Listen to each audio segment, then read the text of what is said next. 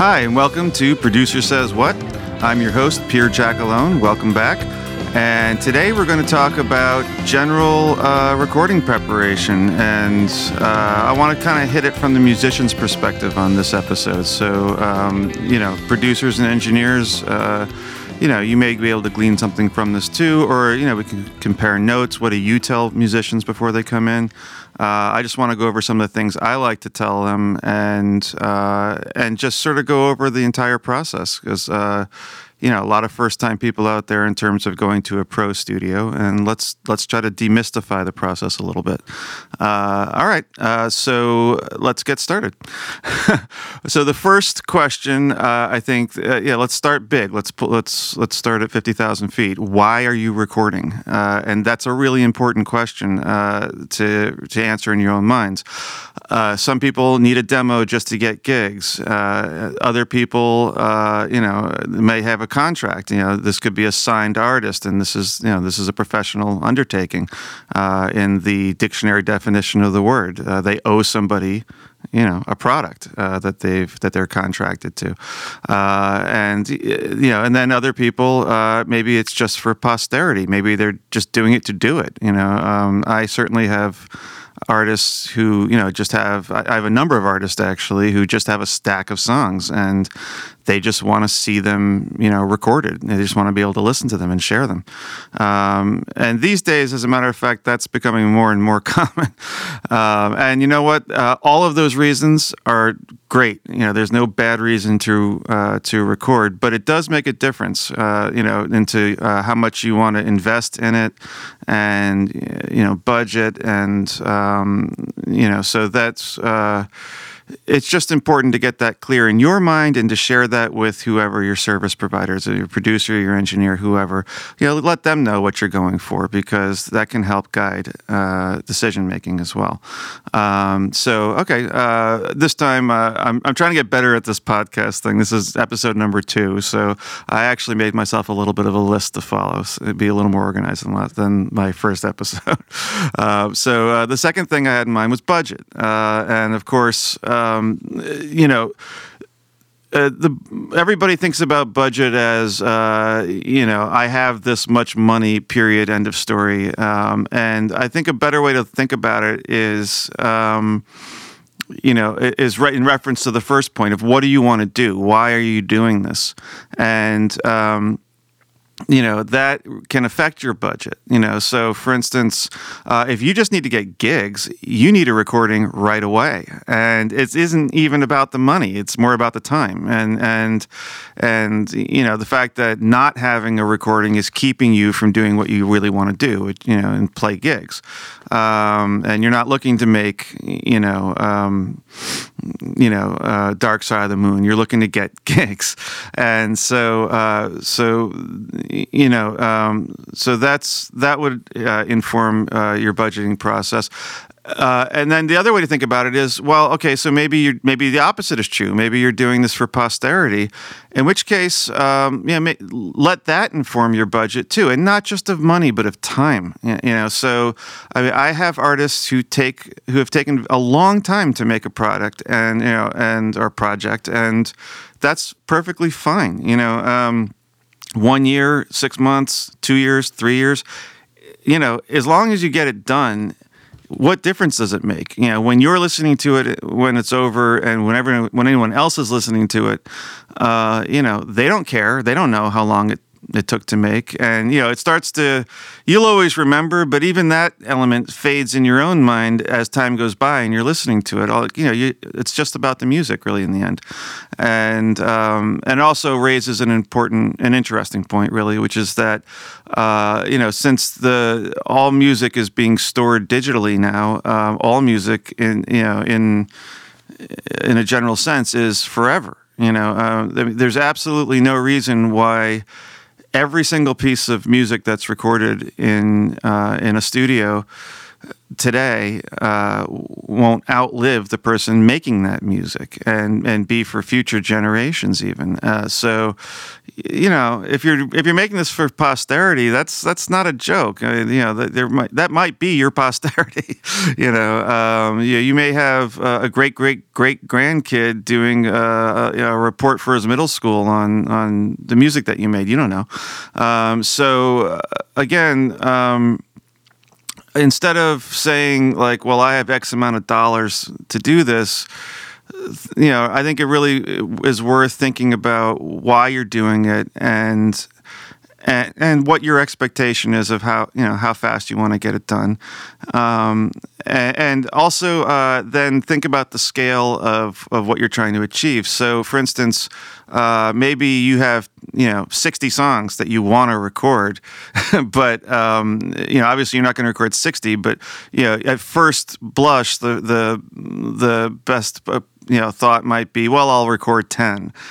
Well, that's fine, but if you're going to do it in a manner that's sort of what I would call worth doing, doing it well, that's still really expensive. That's still a big chunk of change and time invested. And if there's something that you don't do all the time, then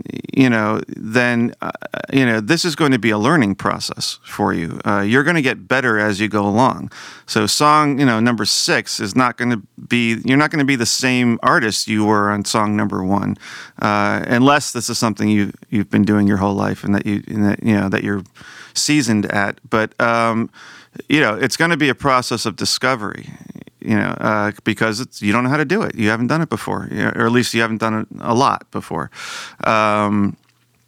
So with that in mind, I would say, at the very least, break it into smaller, digestible pieces. Either start with a song or an EP is very popular. In fact, these days, you see less and less full-length albums. So 8 songs or more, say, and we see an awful lot of EPs. So 3, 4, 5, 6 even songs might be considered an EP. I personally think of it as like 4 or 5. I think of it I like to think of it from the perspective of a gigging band that's trying to sell a product. So if you have a CD or a download or whatever that you're trying to sell, people are kind of used to being charged $1 per song thanks to iTunes and whatnot, although they're kind of not used to being charged anything these days. But let's take $1 per song as a benchmark. So if you do 5 songs, easy, $5. That's an easy thing for people to reach for in their pocket at a gig. Or even better, 6 songs, you get a song for free. It's like a value, right? So that kind of thinking ahead about how you want to structure your project is helpful and important, and that applies up too. If you're doing a full album, 10 songs, or maybe make it 12 and charge $10, something along those lines. But just think about where you're going to end up with it, when it's all over, from the beginning, and you have just the more you can give yourself guardrails and guidelines and goals, any project benefits from that. So, okay. Just want to touch on one quickly on conceptually.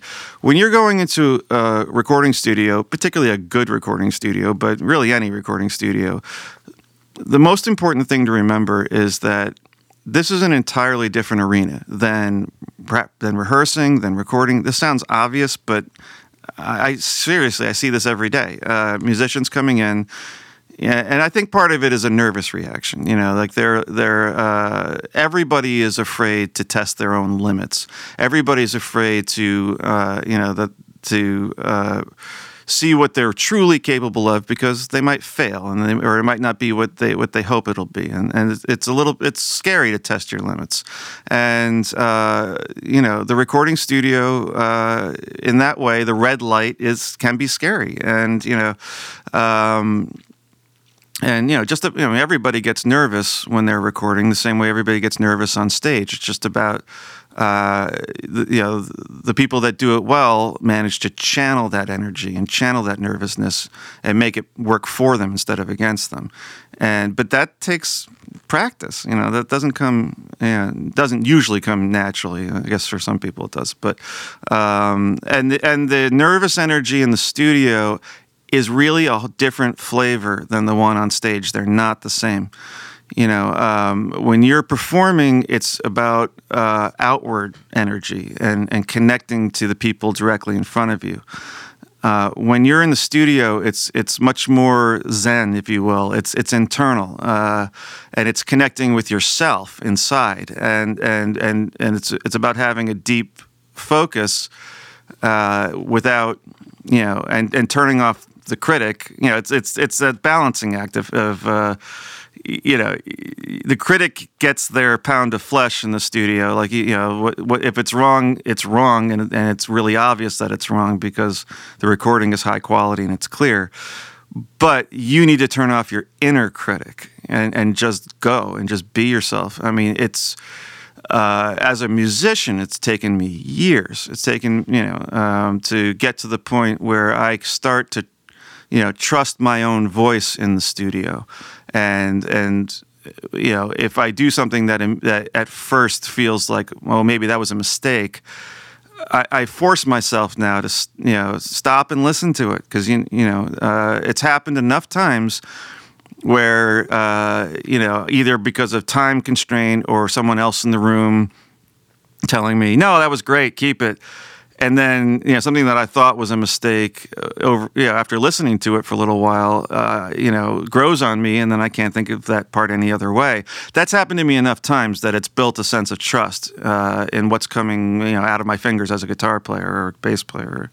And but that doesn't come easy. That trust, you have to build it like any trust. And so again, it's a microscope. You're not going to blow anything by anybody. I get people coming in saying, well, what if we just, sync it in the mix a little bit, and you won't hear all the details. You're going to hear all the details. If it's a good studio, if it's a good recording, if it's a good mix, you're not going to miss it, And here's the other point, and this is the really important spin on that. If you don't want to hear something, get rid of it. You should not have. I mean, think about when they make movies. Like, you think there's anything in that frame that they don't want to be there? Ever in the entire movie? There's no blurring in the background. There's no.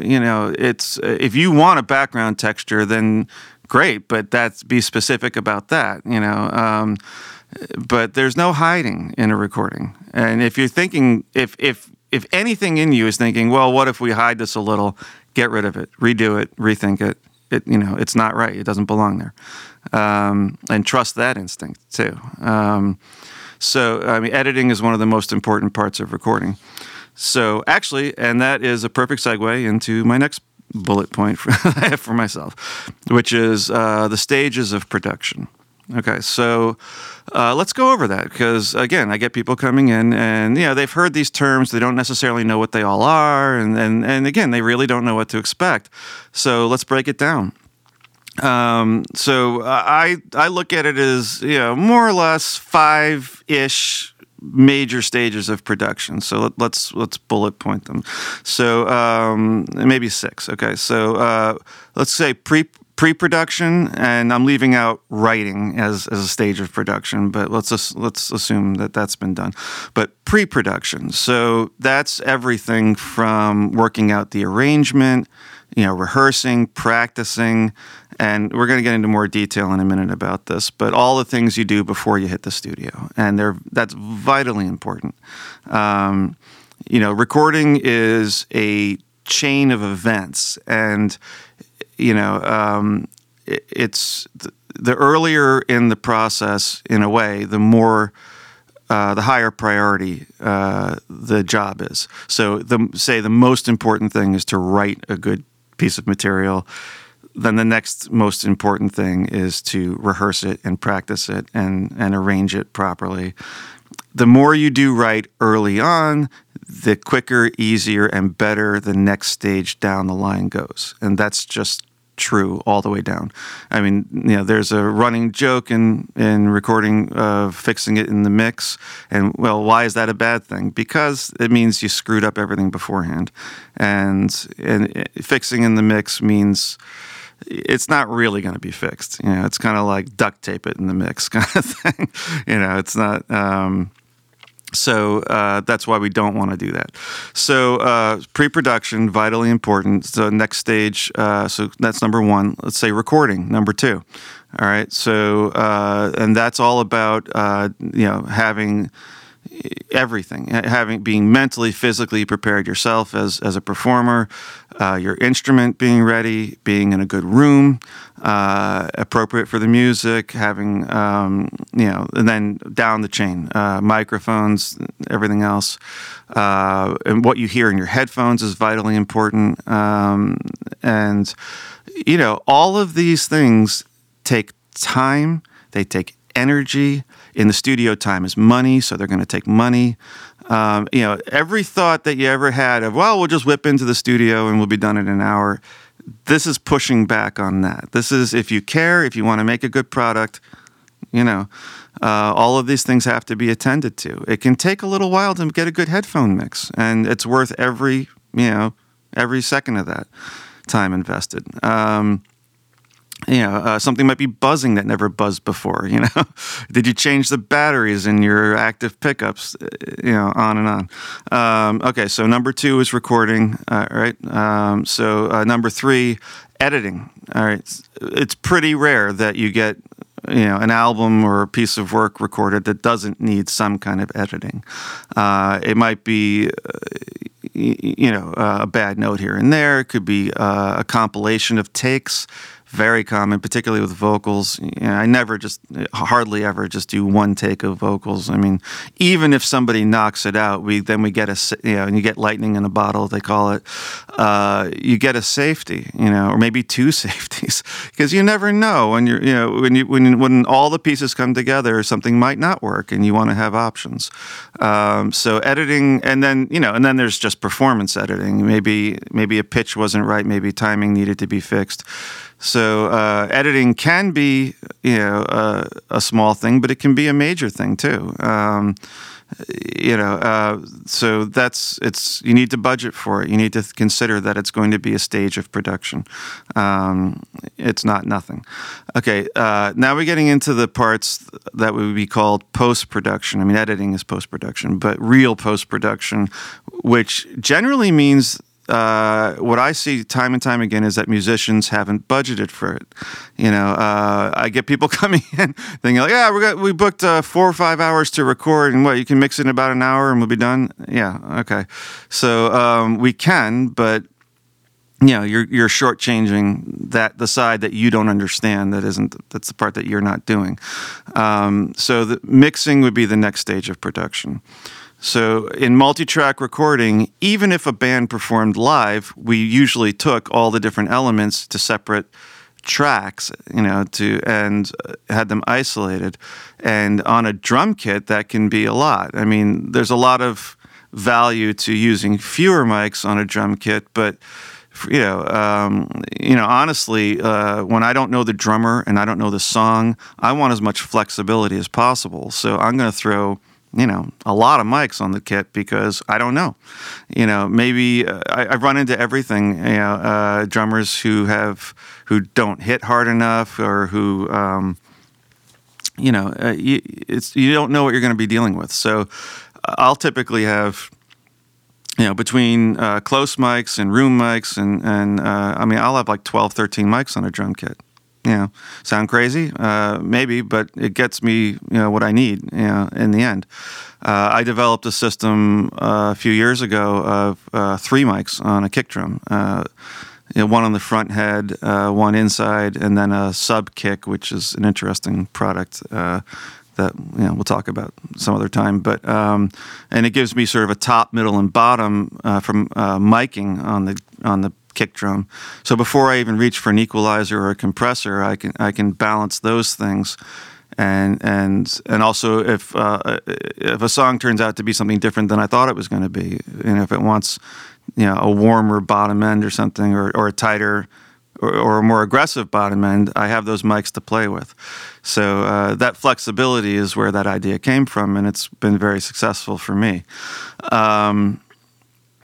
But mixing, I think of it as electronic orchestration. This is, where we put all the pieces together in the most coherent way, and this is what's going to make you sound, like you really know what you're doing. When a band is playing together in a rehearsal room, or even on a gig, depending on if anybody's actually running the monitors, how you guys hear each other can be almost random, and it's kind of like, well, can I hear myself and the one other instrument that I need as a reference?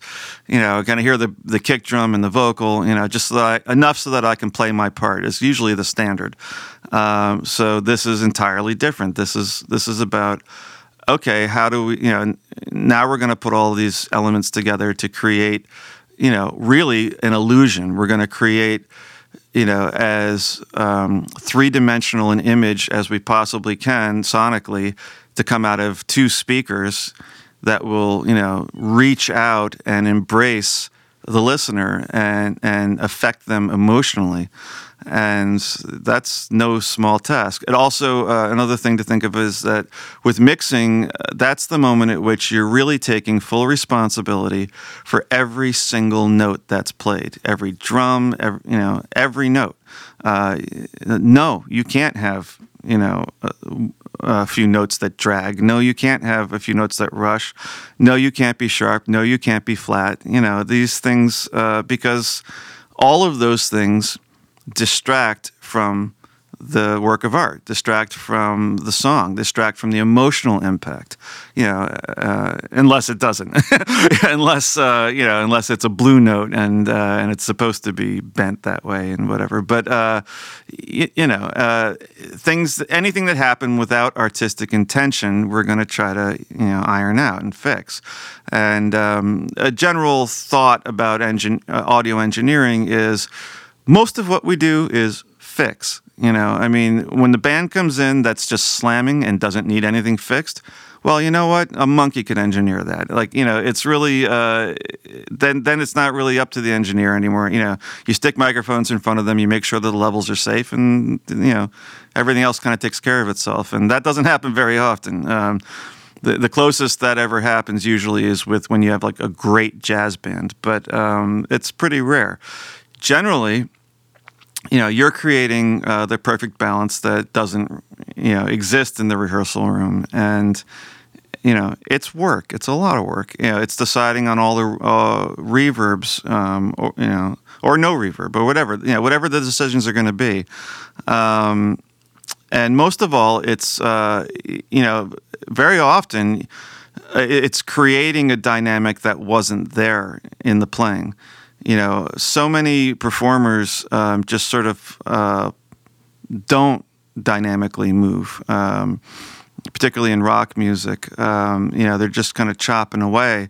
And then it's up to the engineer or the producer to, pull them down a little in the verses, push them up a little in the choruses, pull down the reverbs in the verse and push it up a little bit in the choruses, that kind of thing, to add the dynamic that, should have been there. And it is fixing, but it's so common that that's the case, this is a topic, this could go on for its own episode, just dynamics in music. One of my favorite examples was Kenny Aronoff, world-famous studio drummer, John Mellencamp's drummer, had this great video, and I'll try to find a link and put it somewhere for people, where he talks about how he is very careful about how he rolls in the amount of rim he hits on the snare, so that even when he brings the volume down on his snare hits, it still cracks and it still has impact even at low volumes. And, that's genius. That's what makes somebody great, not good, is thinking about those things. And it's pretty rare. It's the difference between great and good. So since most people don't think about those things, that winds up falling on the engineer, to handle that and to inject those dynamics. And that's why mixing is an art and it's difficult. So no, mixing doesn't happen quickly and easily. But I've found over the years, as budgets have shrunk and the expectations for mixing have gotten tighter and tighter. It didn't used to be unusual to say that a really proper professional mix of a full arrangement, say rock music, would take 6 to 8 hours, and now the standard is more like 2 to 4. And, there's a price to pay for that. And no, it's not going to be as good. Anybody who's really done this can tell you it's pretty easy to spend, an hour picking out the right reverbs, but you're not going to do that if the mix is expected to be done in 3 or 4 hours. You're going to grab a preset, or you're going to, maybe your own preset, but, you're going to reach for, standards because you have to move on. You have to get it done. So mixing's a big deal, and it's tough because, again, musicians generally don't understand it. My recommendation to you as a musician is be there as much as, they generally say, let the engineer, I generally say, let me as an engineer, do the boring part first, the first hour or two of getting the drums together, and then come in with fresh ears. And that's great advice in general. But if you want to learn how this is done and be able to adjust your expectations and actually have more of an influence in how it's done, come in, sit for it. But sit in the back, sit in the couch and watch it being done, pay attention, and see how involved it is to actually put together a mix. And, if nothing else, it just gives you a more realistic sense of budgeting and what it takes to do it correctly. So that's my advice. Fortunately, there's been a lot of improvements over the years, and right now, different engineers have different attitudes about this, and there's all different styles of going about this. I know engineers that just throw the most expensive, best gear they can at recording, and then then have less to do in mixing, and that's totally valid. For me, I always look at it like I don't really know the song yet, so I try to leave myself as many options as possible for mixing, and then I make a point of mixing what they call in the box, so entirely in the computer using software. Reason being that it is 100% recallable and easily recallable. And that gives us the chance to do drafts of mixes. And then so I can send a band a first draft, they can give me their thoughts, we can make changes. I like to work that way. I find it a productive way to get closer to what everybody really wants. Okay, so that's mixing. And then so there's one final stage of production, and that's mastering. And that, again, this gets even more arcane and shrouded in mystery. And the term black art is used for mastering, and there's good reason for that. And there's very few musicians I run into who actually have any idea what mastering is about. So I'll tell you what the sort of the company line is on mastering, and give you the overview, and then we'll get into the realities of how it actually goes for a second. Which is okay. So at its base, goal, the idea of mastering is to they call it the icing on the cake. So it's the final opportunity to affect the sound before going to production or release in this case. And if you have multiple songs, the general goal is that the listener does not have to touch any dials, but from song to song. That the bass, the treble, the volume, the vocal level, all these things are consistent from song to song, so the listener has a smooth experience. And then pull that lens back even further, and you say that you want to make it consistent with the general standard of professional music in general. And that's a bit of a moving target, but it's also not. You want to, within the realm of professionally acceptable, there's a galaxy of differences, but there is professionally acceptable. And then so that would affect, that'd be a reason to even have one song, even if you're just doing a single, still like do a mastering stage, just to think about how it's going to play against other professional material, so that if it's shuffled, with Tom Petty or somebody else, Run DMC, whoever, because how old I am, Lizzo, whoever, it'll, sound reasonable. So one huge topic in mastering, it's too big for this episode, but we'll do a whole episode on it probably, is the loudness and how loud things are.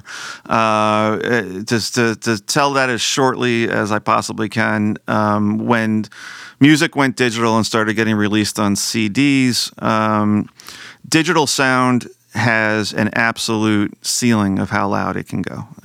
Analog sound does not. Analog can distort and get louder.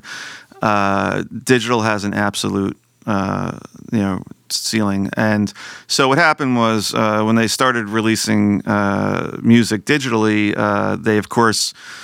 they made the loudest point in the music hit that ceiling, and they figured, okay, we're done. That's as loud as this can go. And then what happened was producers started, saying, well, I want my record to be louder than the next guy's when it's on the radio. So what they started doing, since they couldn't get any louder on the top end, they started squashing upward. So from the quietest parts in the music, they started pushing that up against the ceiling and literally compressing the dynamic range, meaning the range from the softest part of the music to the loudest part. And so, say, in 1980, that dynamic range might have been 20 dB or 22 dB, which is dB is another thing too. That's a bit of, you have to qualify that. In digital, it's measured in dBFS, which stands for, FS is for full scale, and full scale is that ceiling of 0 where you can't go any higher, and digital sound is measured in negative numbers down from that. So the dynamic range, the softest to the loudest part of a song, might have been from negative 20 dBFS to 0. Over the years, with producers wanting to get louder and louder and louder and louder, that dynamic range has squashed to the point where the general accepted standard of loudness, for an average level of loudness, the RMS, root mean squared is what that stands for, but it's the average loudness, these days is above negative 10. So for a dynamic range of 8 dBFS, which is or 7 or sometimes less, and it's absurd, and it's one of the reasons why when you try to listen to an entire album now, you're just tired. It beats you up because there's no breathing in it anymore. And one of the big tricks of mastering is to have such a limited dynamic range, but still have the music, have impact and still, feel good. There was a moment a few years back. It was a Metallica record. I forgot which one, but where they limited the dynamic range so much that even metalheads, even Metallica fans, rejected it, and they were returning the album in droves because it sounded terrible. And ever since then, there's been a little pushback, and things sort of eased off a little bit, but it's still pretty bad. It's still, if you turn in a master, whether it's a song or an album, with an average level below negative 10, it's not going to compete well, is the God's honest truth. And that's sad, but that's the truth. So it really is a skill and an art trying to get a record to sound good, to get music to sound good in that limited dynamic range. And it's also a real trick if you have a mix where everybody loves it and it sounds great, but it has a dynamic range of 15 or 20, God forbid, dBFS. And then as a mastering engineer, you're charged with, okay, make this 8, but make it sound exactly the same. That's very difficult. There's something called the Fletcher, I'm messing it up. The Fletcher-Munson curve, where human hearing perceives bass frequencies and treble frequencies differently, and as you raise the volume, the bass gets logarithmically louder than the treble, and so on. So as you squash a piece of music, you change the balance between the bass and the treble, and a sort of sad but interesting phenomena is since so many people were doing that and not compensating for that change of balance, you've almost gotten a new standard in how much bass is acceptable in a final master these days, and it's there's a lot more than used to be, and I think that's really where that comes from, is people just not compensating for that change when they've squashed the music and the bass has grown and they haven't compensated for it. So to get a master to sound like the mix but louder is no easy thing. So that's part of what goes into mastering. There's a lot more, but that's a general idea. And so the mastering engineer then produces whatever's going to go into production. So if you're making CDs or vinyl, if it's going to a pressing plant like disc makers in New Jersey, you'll produce what's called a DDP file, and that can be uploaded directly to their website or any other pressing plant's website. And that contains all the information that a CD normally has about song spacing and order and CD text and everything, basically. And it's actually a great way to send an album's worth of material, because unlike a CD, DDPs are similar to copying a file from one hard drive to another, in that it does not introduce errors into the data. As a matter of fact, when writing a DDP, usually they even introduce an error checking algorithm to make sure that it is a bit-for-bit copy. Whenever you write a CD or any kind of optical media, DVD or CD, a necessary evil is that errors are introduced, blur errors. There's different terms for it. Back in the day, when that was the standard, like delivering a master CD to a pressing plant, it was a big if about whether the CD would have an acceptably low number of errors to be worthy of mass production. And the people that really were on their game, the mastering engineers that were really on their game, had error checkers and would check them themselves before sending them out. But, pressing plants would have to check them so that they didn't ruin 50,000 blank CDs. And occasionally you get a master rejected for too many errors. So we're, I don't even know. People don't even listen to CDs anymore. They don't even come in cars anymore. But if you're getting CDs made, DDP is the way to go.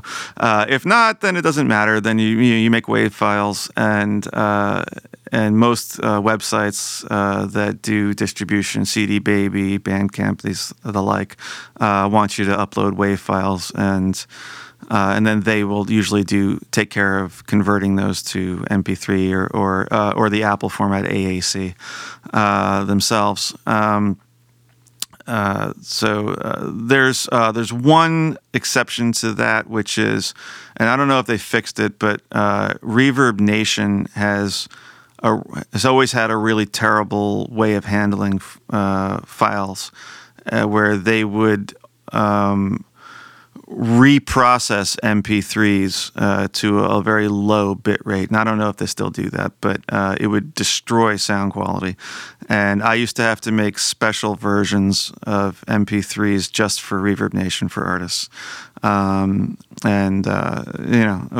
into that later, but that's... it's an interesting point. Anyway, so mastering. We're going to do definitely at least one whole show, if not many more, on mastering. It's a fascinating thing, and that used to be my primary business. Actually, it's why I can go on about it. When I was in my studio in New York in the '90s. Okay, so great. So those are the stages of production, and this is why this is, if you do it correctly, it's not a rush job. You really do need to do all those things to do it right. So just to review, we had pre-production, recording, editing, mixing, mastering. Okay, and I don't know if I just left something out, but that's pretty much what you're looking at to do a proper recording. Okay, so another point that's actually really important and worth discussing, and it's a little controversial, is what they call the grid. So in Pro Tools or any other software that records, you have the option of recording to a metronome, a click track, if you will, and for musicians, all you're worrying about is, oh my God, do I have to stick to this, rigid authority of where the beat is? Well, the reason why you do that is because the software itself is numbering the bars, and then if you are conformed to that system, it's a computer. Then it knows what to do with it. If you don't, then the computer doesn't know what to do with it. Then you're just a blob, and it doesn't, and the computer has no idea what you played or where you played it. But if the computer does know what you played and where you played it, then it can do all kinds of things, not only from fixing timing, but copying and pasting very easily, it opens up a lot of possibilities if you can do that, if it's appropriate for the song. Now, I've actually heard lots of stories of engineers, studios, and producers telling artists that they will not, they refuse to work with them if they will not do it to a click. And, I understand where they're coming from on that because,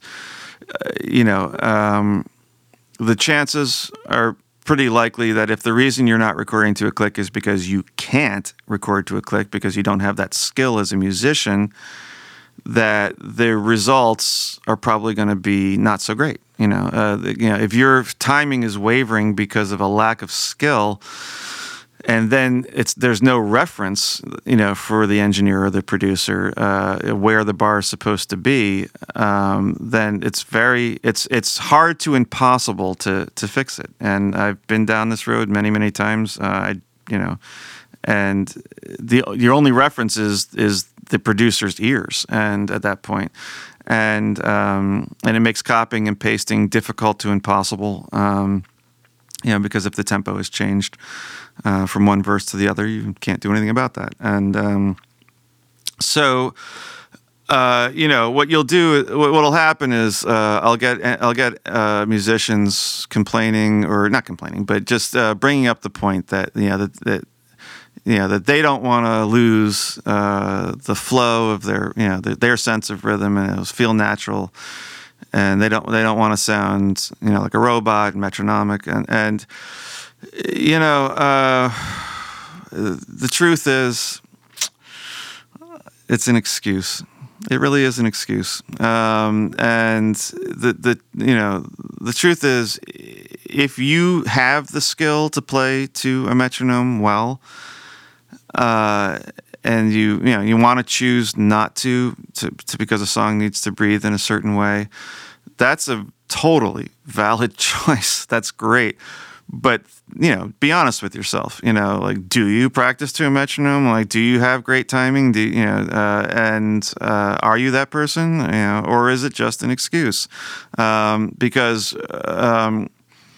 The problem is, when you have 4 or 5 different people and none of them have particularly solid rhythm, you have 4 or 5 different interpretations of where the beat is. And, even if you're quote unquote playing together, you're not quite together. And the thing is, that can still happen even with a metronome. Then you get 4 or 5 interpretations of where the metronome is. But the difference is, as long as there's a metronome, that is the absolute, measuring stick.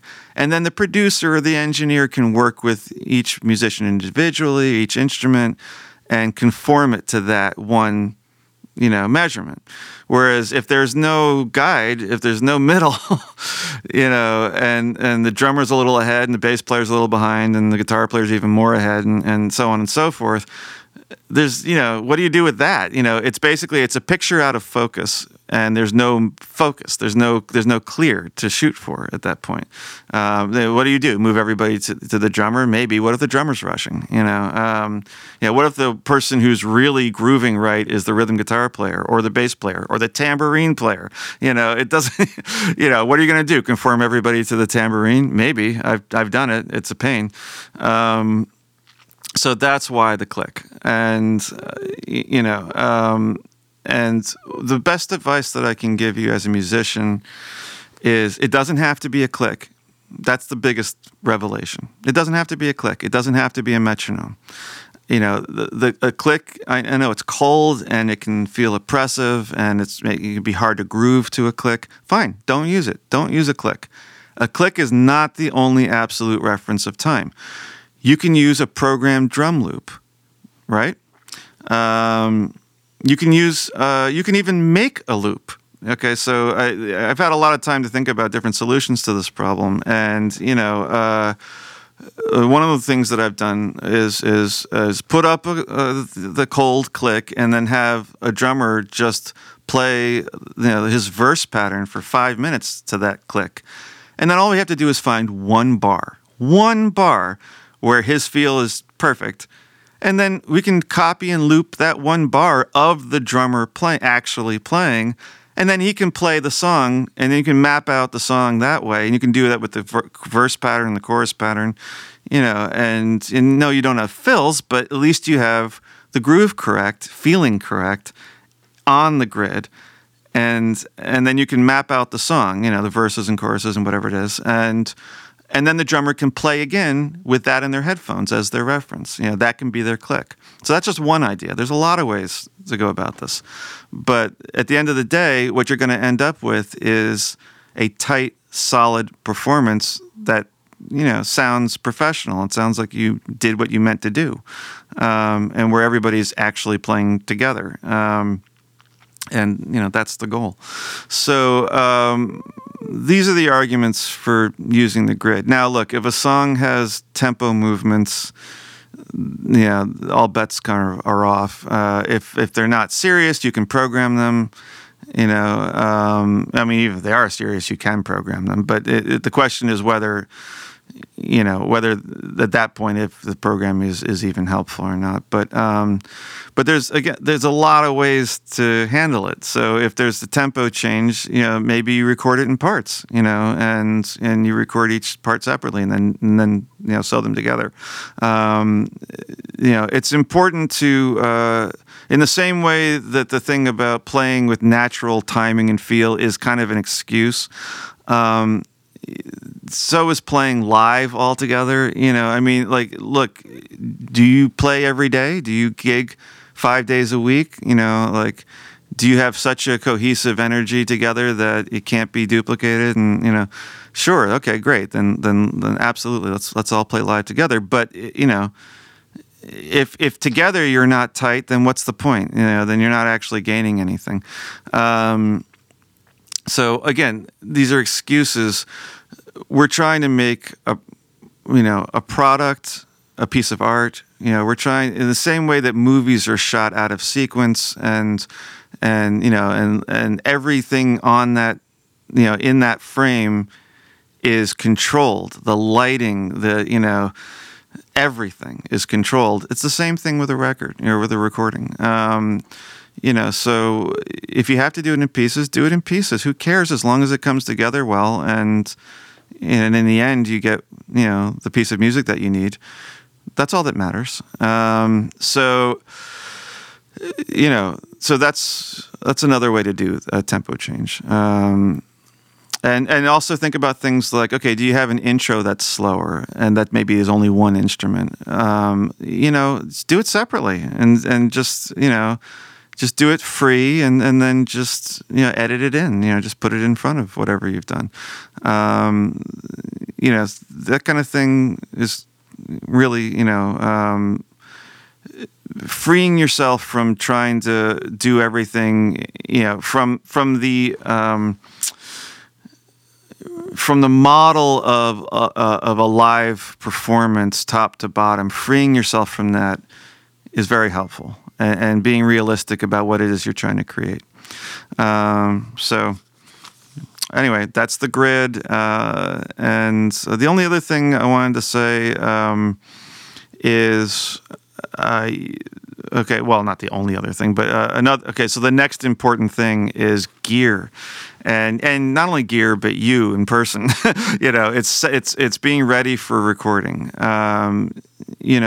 Think of this as if you're an athlete, right? And think about what athletes go through, if they have a big game coming up, if they have a track meet, if they have whatever, they're worrying about, their shoes, their pads, their gear. They're worrying about their sleep. They're worrying about their diet. They're worrying about, everything that goes into what they're going to bring that day. And, they're not going into the Super Bowl going, hey, man, I'm just going to do me, I'm afraid of testing my limits, so I'm going to act like it's, April, it doesn't matter, No, they're training for this, and in the same way that sports and athleticism is muscle memory, so is music. It's muscle memory. Rhythm is muscle memory. It's anybody can learn it. I actually went through the experience of, I've been a musician since I was 7, and by the time I was 21, I'd been playing for years, and I'd been in bands and everything. And 3 days before I was about to start music school, my thumb got crushed, and it broken in 14 places. To this day, I have a plate and 5 screws in my left thumb. And I went through 2 years of music school without being able to play any instruments. Thank God my major was composition, but that's kind of how I got into engineering. I couldn't play. So when I went back to start playing again, guess what? 2 years of not playing, I lost my rhythm, and I didn't think about it. I'd always had it. It was like walking. I didn't know I could lose it, and so I didn't. If I had tried to keep it up, I could have, but I didn't, and so I lost my rhythm, and it was really weird, and it really was like learning to walk again. But you know what? Since I'd already had it before, I kind of recognized the road markers along the way of getting it back. And you can get it back, and if I can get it back, then that means anybody can get it in the first place. It's just muscle memory, but it's no different from any other kind of physical training. A little bit every day is worth, is the only way to do it, really. I would say it's worth more than doing a whole lot once, but it's not even more. It's just that's the right way to do it. You won't get it if you only do 2 hours once a week. It has to be in increments. So train. It matters. If you're going to be recording, in a couple of weeks, practice, every day. It doesn't take much. 15, 20 minutes is all it takes to see a difference. In 2 weeks, you'll see a difference. You'll be a different musician, particularly if you don't normally do it. And it doesn't have to be to a metronome. It just needs to be to a solid, absolute rhythm source. I got my rhythm in the first place by just jamming along to records, as a teenager, but the rhythm source was solid. And so I developed solid rhythm, so, that's the personal side of it, and everybody should be doing that in the band. Rhythm matters for the singer. It matters for everyone. But, go a little nuts before the recording, get yourself in shape.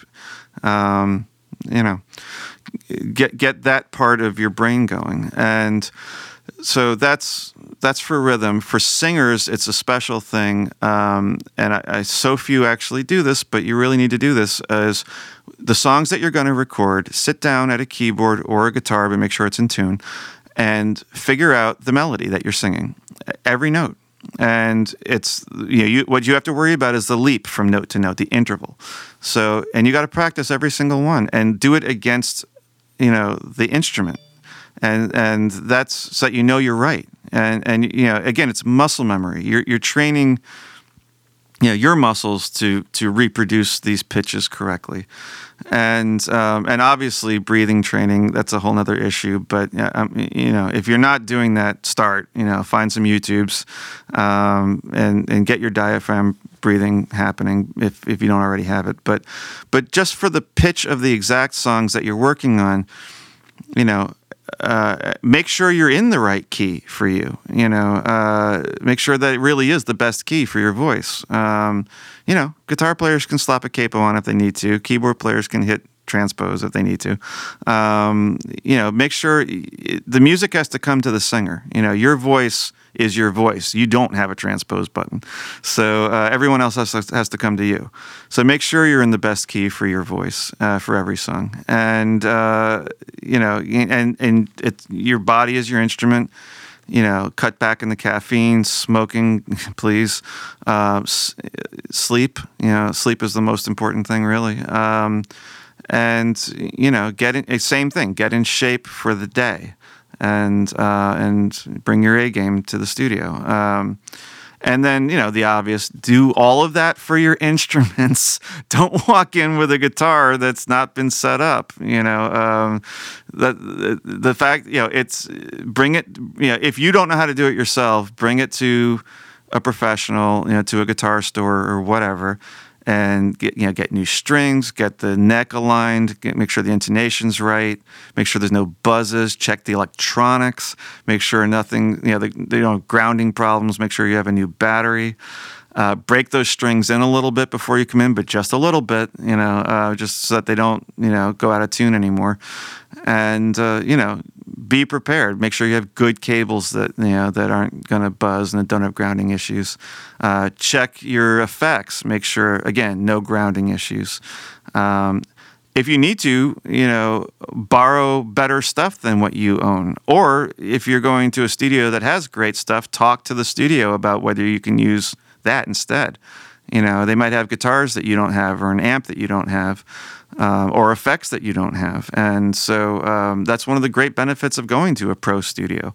So avail yourself of it, please. I have tons of that stuff, and I love it when people come in and use my stuff because it makes my job easier. It makes your product better. So definitely do that. But, if you're a drummer, new sticks. It doesn't have to be new heads, but make sure they're in good shape, And again,